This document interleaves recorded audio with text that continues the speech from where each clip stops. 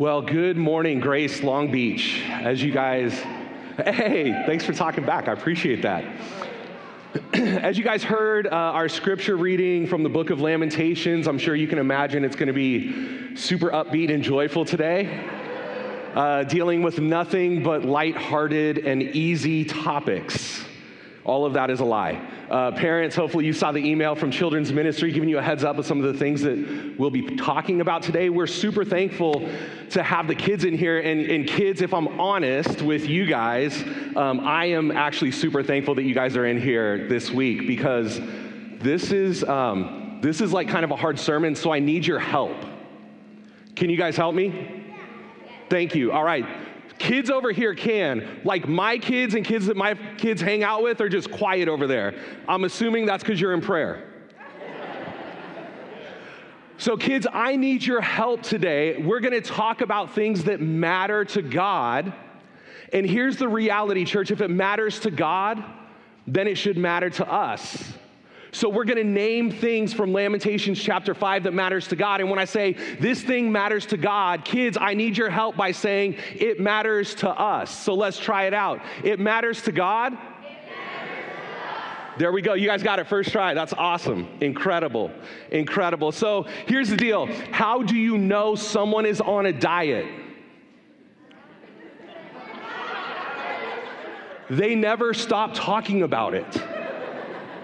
How do you know someone has started a new exercise routine? They're slaying. They never stop talking about it. I have permission for this, but my wife is really into fitness. She's into exercise. A few years ago, she started working out. And since then, I think the number one question that I ask her is like, when did you turn into a bro? Because all she talks about is her workout, right? Yeah, babe, I went to the gym and I did squats. Do you want to see a video? And I'm like, do I want to see a video of you like squatting down and standing up over and like, not really. It's the same thing. Hey, babe, on my bench press today. And I'm like, I didn't know that I married a bro, but it matters to her. So she talks about it. If I had the privilege of meeting with you over any day over the last week and a half, you know what I talked about. This sermon, I somehow found a way to weave it into every single meeting. Thank you for your insight, those of you who provided some guidance. We talk about what matters to us. If you're a kid like my kids and you play Fortnite, you know that we're nearing the end of this season and the new season is coming up. You talk about it. Parents, do you feel me? Oh, I'm like, yeah, good. You got that victory royale. Thanks for telling me every single thing that happened in your match and which guns were in your inventory and all of those things. But when it matters to us, we talk about it. So here's the deal with Lamentations chapter 5. If we are people who believe what 2 Timothy 3:16 tells us that all scripture is inspired by God, then the things that are talked about matter to God. If it matters to God, there we go. Let's go. Let's dive in. Let's dive in and see what matters to God. Lamentations chapter 5, verse 1. The writer says this, "Remember, O Lord, what has happened to us. Look and see our disgrace." Now, this is an interesting concept. The Spirit of God is inspiring his people, namely Jeremiah, who's writing this, to pray to God and ask God to remember, to look, and to see. Throughout this book of Lamentations, there's this question that's raised. Is God present? Does God care? Does God see us? Does God remember us? Does God remember his promise to us? Is God even here? The Spirit of God inspired his people to be able to even ask the question if he is present. Prayer matters to God. And if it matters to God, you guys are getting it. I love it. I love it. So the first thing we see in verse 1, prayer matters to God. As we're going through this sermon series, the prayers of God's people, we need to be reminded that prayer in itself matters to God. Addressing our concerns to God is important. That matters. In the midst of a culture that can figure it out, we can find a YouTube video to teach us how to do almost anything. Sometimes we forget starting in prayer is necessary. I got 3 friends I can text who can give me the answer. I have a network of people I can turn to that can help me solve this problem, and it's so easy to forget fundamentally prayer matters. Verse 2, our inheritance has been turned over to aliens, our homes to foreigners. Now, we have to do a little unpacking here of what's going on. This doesn't mean that people from other countries should never come into our land. That's not what is being stated here. What the author is reminding his people and God of is that in this point in the biblical story, Israel had a very special identity. They were to be a light to the nations.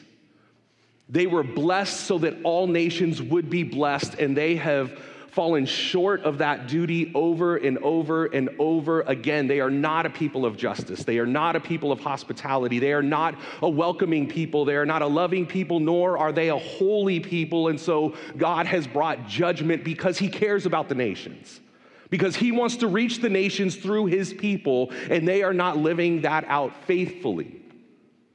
So now judgment has come, and we see what has happened.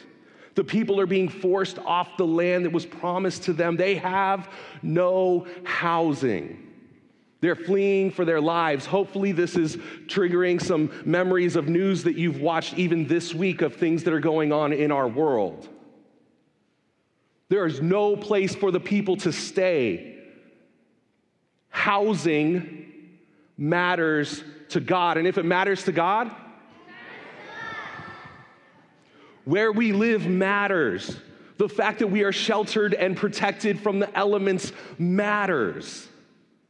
The small details and the big things of our life matters to God. We're beginning to see this throughout this chapter. Housing matters to God. If it matters to God, then it should matter to us, his people. Verse 3, we have become orphans and fatherless. Our mothers are like widows. This is not how God designed families to work.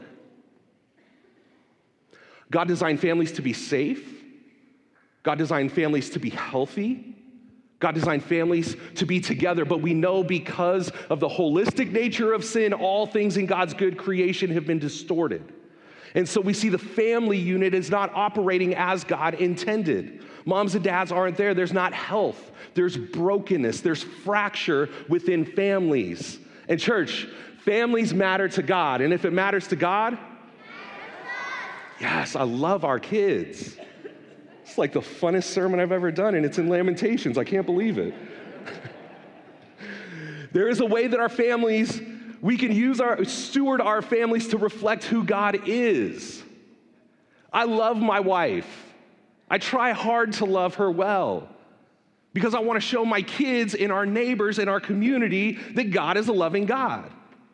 I want to be faithful to my wife, yes, because I love her and care about her, but also because God is faithful to his bride. We try to discipline our children according to what Scripture says, because God disciplines us like children. It's not just that families are important because God dreamt it up a long time ago. Families are important because that's another opportunity to show the watching world what God is like. We know that not all families are operating according to the way God designed. There is brokenness. And I want to be sensitive with this. I know that there are people who would love to be married or who are wrestling with grief or brokenness or loss. There's so much complexity that sin brings into our world. But we can see fundamentally that families matter to God. And we pray that our church is a welcoming place for people who have all different kinds of stories in their family. Thankfully, my wife grew up with both of her parents. My parents divorced when I was 5. We understand the complexities. But we know families matter to God. Let's keep going. Verse 4. We must buy the water we drink. Our wood can be had only at a price. We're talking about access to clean drinking water. We're talking about the cost of utilities. Wood was used for warmth, for cooking. The fine details of our lives, God cares about. God sees them. Kids, food matters to God, and if it matters to God, that's right, it matters to us. God invites us to pray into these things. How many kids in our city are in homes, unfortunately, where food is not guaranteed, where there is food insecurity? How many food deserts do we have in the city of Long Beach? Are we even aware of what a food desert is? Google it. The fact that our kids, our neighbors, the friends that our kids have in their class may not have enough food, that matters to God. His people are lamenting the fact that they cannot get clean drinking water. How many brothers and sisters in Christ around the globe are lamenting the same thing this morning? In church, if it matters to God, it matters to us. You kids, you're killing it. I love it. I love it. They're like, yay, we can yell in church. Verse 5, those who pursue us are at our heels. We are weary and we find no rest. There's an element of danger. There's a lack of physical safety. And due to that, there's a lack of rest. Now, this is like an extreme example, right? The city's under siege. There's like literally enemies like pounding at the door. There's been all of these horrific like war crimes going on, right? And as a result of that, the people are weary, they're fleeing, some have been forced into exile, into Babylon. There's a lot of things going on here, but at the heart of this, because of the circumstance, in their context, there is no rest. Rest matters to God. And if it matters to God, it matters to us. The fact that we don't push ourselves 7 days a week. God speaks to this in the 10 Commandments of Sabbath. Yes, there may be a little more profit to be made if we just go those extra few hours, but we are called to be a people of rest, not of laziness, a people of rest. Because rest demonstrates to the world that we trust God as provider. We don't have to always be busy. We trust that our identity is rooted in Him, not in what we can produce. We trust that God ordered creation in the beginning of Genesis for 6 days of work and then 1 day of rest. Our rest matters. Taking time not to always be busy and driven and on the go matters. I have to be mindful of this because I'm discipling my children. I'm teaching them value. And if I'm only teaching them value in how much I can do, how fast I can go, how much I can carry, how jam-packed I can create our schedules, that's teaching them something. And that something is contrary to who God is. God is a God who commands His people to rest, who invites us to rest, who invites us to cast all of our cares upon Him because He cares for us. His yoke is easy and His burden is light. But I find myself burdening myself for no reason, spinning my wheels and going and going and going and forgetting, kids, that rest matters to God. And if it matters to God, it matters to us. The good thing about kids is like they don't even get tired of this. They're just like going for it. Rest matters to God. Verse 6, we submitted to Egypt and Assyria to get enough bread. Geopolitical relations matter to God. We see this in the news the last 10 days or however long it's been. Because those relationships have impact on real people that are fleeing war. Those relationships have impact on how much we pay at the pump, on the cost of bread and milk and eggs at the grocery store. And for some of us, a few extra dollars doesn't hurt that much. But there are neighbors in our city within a few feet from here that has significant impact on their lives. The burdens that they carry, the weight that they have on their shoulders as they're trying to be patient with their children in the homes who have been there for a long time because of all of the complexities of the last few years. This matters. These treaties that are signed that impact access to food of real people in real places matters. And if it matters to God, I'm gonna have kids in every single sermon that I preach. This is great. Verse 7. Our fathers sinned and are no more, and we bear their punishment. This verse does not say what happened in the past does not affect today. This verse does not say that because it happened before I was born, because I was not an active participant in their sin, it has no bearing on me or I am not called to repent for it. Our fathers sinned and are no more, and we bear their punishment. As people who believe in the inspired word of God, that sin came through Adam and Eve and impacts us today, this should make sense to us. That the sins of the past have impact on our present. We can acknowledge this can be tricky. How this plays itself out in real life, how this instructs us to move forward, requires really healthy conversation. We don't get to put our heads in the sand. We have to wrestle with this. Kids, history matters to God. And if it matters to God, let's go. Verse 8, slaves rule over us, and there is none to free us from their hands. We got to do a little history work here to understand what's going on. So the Babylonians have come in, they've sieged Jerusalem, they've carried their best and brightest into Babylon, right? That's where we get the book of Daniel with Shadrach, Meshach, and Abednego. If you have been around church, you know some of these stories. If not, chat with me after, I'll share them with you. But so Babylon has established a puppet government with rulers comprised of other nations that they have captured.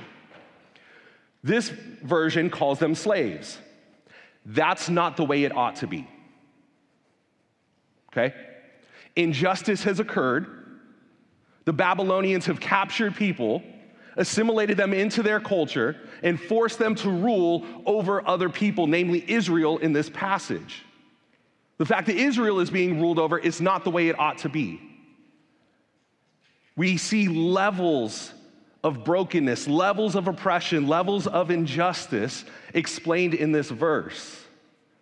But justice matters to God. And if it matters to God, these relationships in politics matter. The systemic, the big picture matters to God. Yes, the individual matters 100%, 100%. This doesn't say that it doesn't. But it's more than that. It includes that, and it stretches our imaginations, not only what we can be praying about, but how sin is defined. Church, it's bigger than us. It includes us, but it's bigger than us. Verse 9. We get our bread at the risk of our lives because of the sword in the desert. I have neighbors that I've had conversations with that are nervous to go to our local grocery store because they don't feel safe. I live less than 6 minutes away from our church. We can have this conversation about, Ukraine, like different nations around the world where people are scared to go get the food they need for their families. I'm talking about a 6-minute drive from our church. We get our bread at the risk of our lives because of the sword in the desert. Kids, safe neighborhoods matter to God. And if it matters to God, verse 10. Our skin is hot as an oven, feverish from hunger. He's talking about his physical body, the physical bodies of the people, their physical health, their aches and pains, their bumps and bruises, their sickness, their chronic illness, death of family members because of disease. This matters to God. Our physical health matters to God. And if it matters to God, it matters to God. Love it. Verse 11, women have been ravished in Zion and virgins in the towns of Judah. I chose this translation on purpose because I understand the first Sunday of the month we have kids in here. So, how we treat one another with respect, with honor, with love matters. When we mistreat one another, that this can be with our words, this can be with our behaviors, this can be with our physical bodies, that matters to God. Creating a space where all fellow image bearers are safe, I don't mean this in a politically correct way.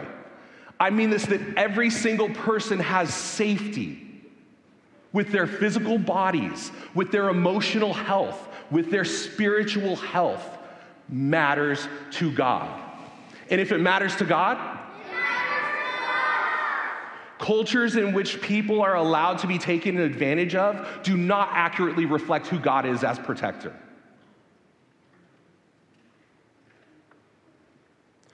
Cultures in which fellow image bearers are demeaned and degraded does not accurately reflect who God is as protector, as good, loving Father, as kind.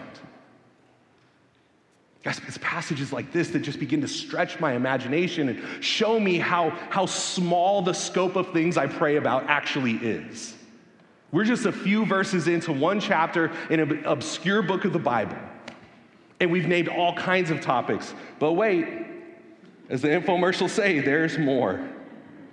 Verse 12, princes have been hung up by their hands, elders are shown no respect. Hear me, proper respect for governing authorities and for elders matters to God. And if it matters to God, it matters to us. There is a proper way to show respect to authority. A proper way. Not blind allegiance and devotion. Not raging at every little thing. This does not say you blindly follow people who are leading you into sin. It's not saying that.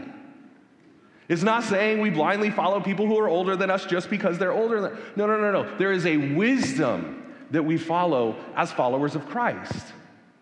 There's an obedience that we display to governing rulers as followers of Christ who are not leading us into sin that is clearly contrary to Scripture. Not just what I don't like.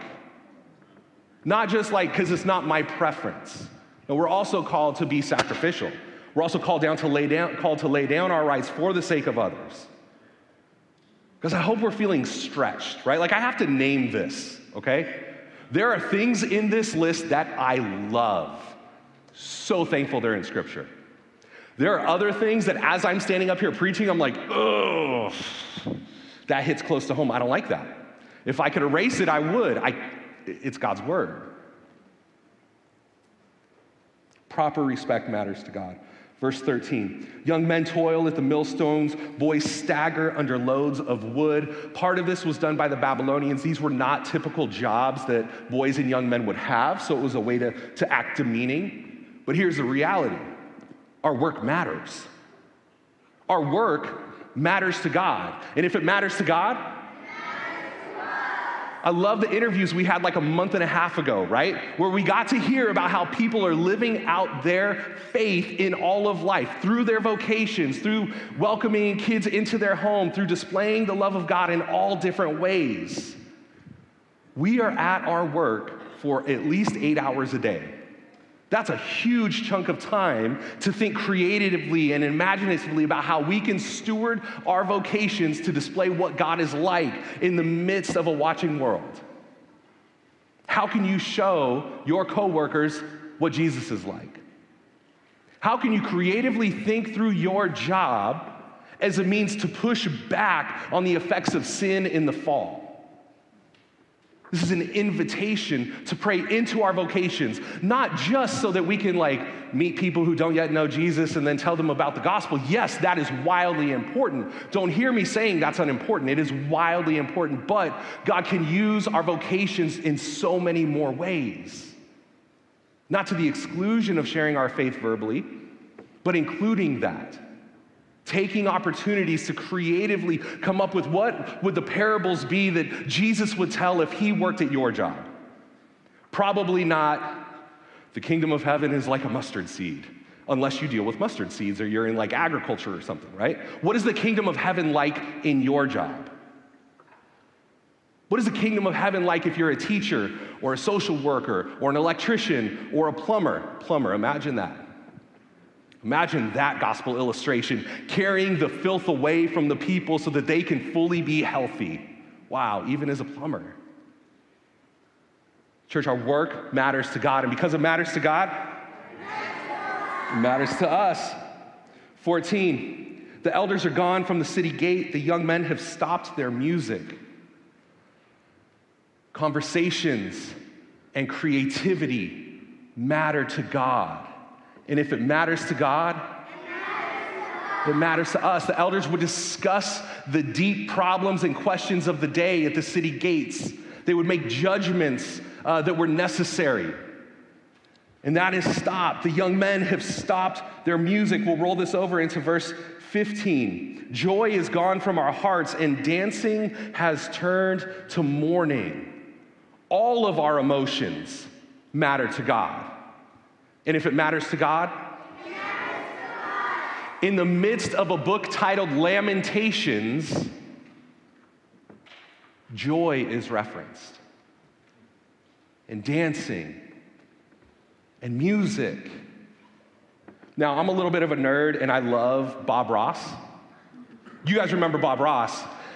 Kids, unless you're my kids, I know you don't remember Bob Ross. Bob Ross was this old guy who had this huge hair and the softest voice ever. And he would paint things. But one of the things Bob Ross would talk about is you need to put dark paint on the picture because that's how you see the light. You can't only use light colors. You can't only use dark colors. We need all of the colors. And God gave us a whole host of emotions. God gave us joy, but if everything is called joy, then that's a short-sighted experience of the fullness of God's creation. God gave us lament and mourning, but if we are only lamenting and mourning, we're Eeyore. God gave us joy and lament. He gave us happiness and sorrow. He gave us peace and anger. There is a righteous anger. We can't read the Gospels and hear about Jesus and ignore the proper place for anger in our faith. Kids, God gave us all of our emotions. All of our emotions matter to God. Oh, you guys were doing so good. We'll try it again. All of our emotions matter to God, and if it matters to God, there it is. We're back. I'm going to clump 16 through 18 together. The crown has fallen from our head. Woe to us, for we have sinned. Because of this, our hearts are faint. Because of these things, our eyes grow dim. For Mount Zion, which lies desolate with jackals prowling over it. The poet, I like to imagine, walked outside and looked around and couldn't help but go to God. The poet woke up in the morning, opened up their Facebook news feed, and saw what was going on around the world and in their neighborhood and couldn't help but go to God. The poet went down to the local coffee shop and talked to real-life people about what they are experiencing and couldn't but help go to God. Church, our context matters to God. And if it matters to God, it matters to us. Okay, so what? What's the so what of this? Here's two challenges for us. I understand the complexity and the nuance here, but there is a reaction in our culture when something big and horrible happens that people now say, keep your thoughts and prayers, we're sick of them. And that has bled into the church. If we are a Christian who's a Christ follower, who says, keep your thoughts and prayers, I'm tired of all the prayers, we need to get to work, where's the action, where's the social change, let's protest, there's a place for protest and taking to the streets, I'm not belittling that. But if our first flinch is we don't need prayer, we have to admit we have become functional atheists. If our first flinch is God's people when we see these big catastrophic things that happen in our world is not turning to God in prayer, we have to reevaluate what we have put our faith in. Okay? Here's the other side. If, as God's people, we find ourselves saying things like, just preach the gospel, all of this stuff in culture doesn't matter, we have made Jesus a really, really tiny savior. As I understand Scripture, Christ is reconciling all things. Yes, things in my heart. Yes, my individual choices. Yes, how I speak to my family. Yes, how I do my taxes, and I'm a good employee, and all of those things. Yes, all of the individual, and so much more. It would be much easier to go to one side or the other. It would be much easier to be a church that says, all this spiritual stuff, man, it's really uncomfortable in our culture today. All this talk of like sin and like needing to pray and all that, that's like really, really unpopular in culture today. Let's just be about like the justice stuff. That would be really, really easy. Or if we say, hey, you know what? All this stuff in culture, it's tricky. It's really, really hard. It's divisive. People get really upset and they leave, and no one wants that anymore. You know what? Let's just sweep it under the rug. Let's just put our heads in the sand and not worry about it. Here's the difficult thing. Scripture calls us to care about all of it. And if you're like me, it doesn't take long thinking about these huge issues that are global and historic and systemic before I get overwhelmed. Church, here's the really good news. Jesus. We don't have to figure it out. We don't have to fix it. We don't have to have all the right answers and all the catchy slogans. We don't have to do all the right things. We have to faithfully follow Jesus. He calls us to bear witness. He doesn't call us to convince the jury. He calls us to bear witness. This is what I saw. This is what I experienced. In the midst of a culture that unfriends and unfollows and silos itself into echo chambers, this is what I experienced. Through brothers and sisters in Christ that are different than me, who commit to staying at the table, we find peace. In the midst of a culture that says, go, do you. Whatever's best for you, you do you. We live differently. We submit ourselves to the authority of Christ in things that we like and in things that we don't like. In the midst of a cancel culture that will just silence anyone who we disagree with, we get to display forgiveness and grace because that's what Jesus has shown us. Is it scary? Absolutely. Do we as your leaders have all the answers? Nope, not even close. But there is a commitment to following Jesus in the big and small. There is a commitment to following Jesus individually and collectively as Grace Long Beach. There's a commitment to pressing into hard things because we are filled with the Spirit for the purpose of displaying what God is like in the midst of a watching world. If that's not compelling, I don't know what to tell you. But this is what we're called to. Because God cares about it. And we care about it. Yes! They say, like, if you just reach one, like, I got my one. I just want to leave us with Jesus. I'm going to read from Colossians chapter 1, this reminder of who Jesus is. Keep in mind the things that like kind of upset you that I said. Keep in mind the things that you were like, yes, I'm so glad they said that in our church. Keep in mind both of those things as you hear who Jesus is, because it's not about me, it's not about us, it's not about our church, it's about Jesus. This is who Jesus is. He is the image of the invisible God, the firstborn over all creation. For by him all things were created, things in heaven and on earth, visible and invisible, whether thrones or powers or rulers or authorities, all things were created by him and for him. He is before all things, and in him all things hold together. And he is the beginning and the firstborn from among the dead, so that in everything he might have the supremacy. For God was pleased to have all his fullness dwell in him, and through him to reconcile to himself all things, whether things on earth or things in heaven, by making peace through his blood shed on the cross. Once you were alienated from God and were enemies in your minds because of your evil behavior, but now he has reconciled you by Christ's physical body through death to present you holy in his sight, without blemish and free from accusation, if you continue in your faith, established and firm, not moved from the hope held out in the gospel. Church, will you pray with me? Father, thank you. Thank you for caring about the things that make me lose sleep.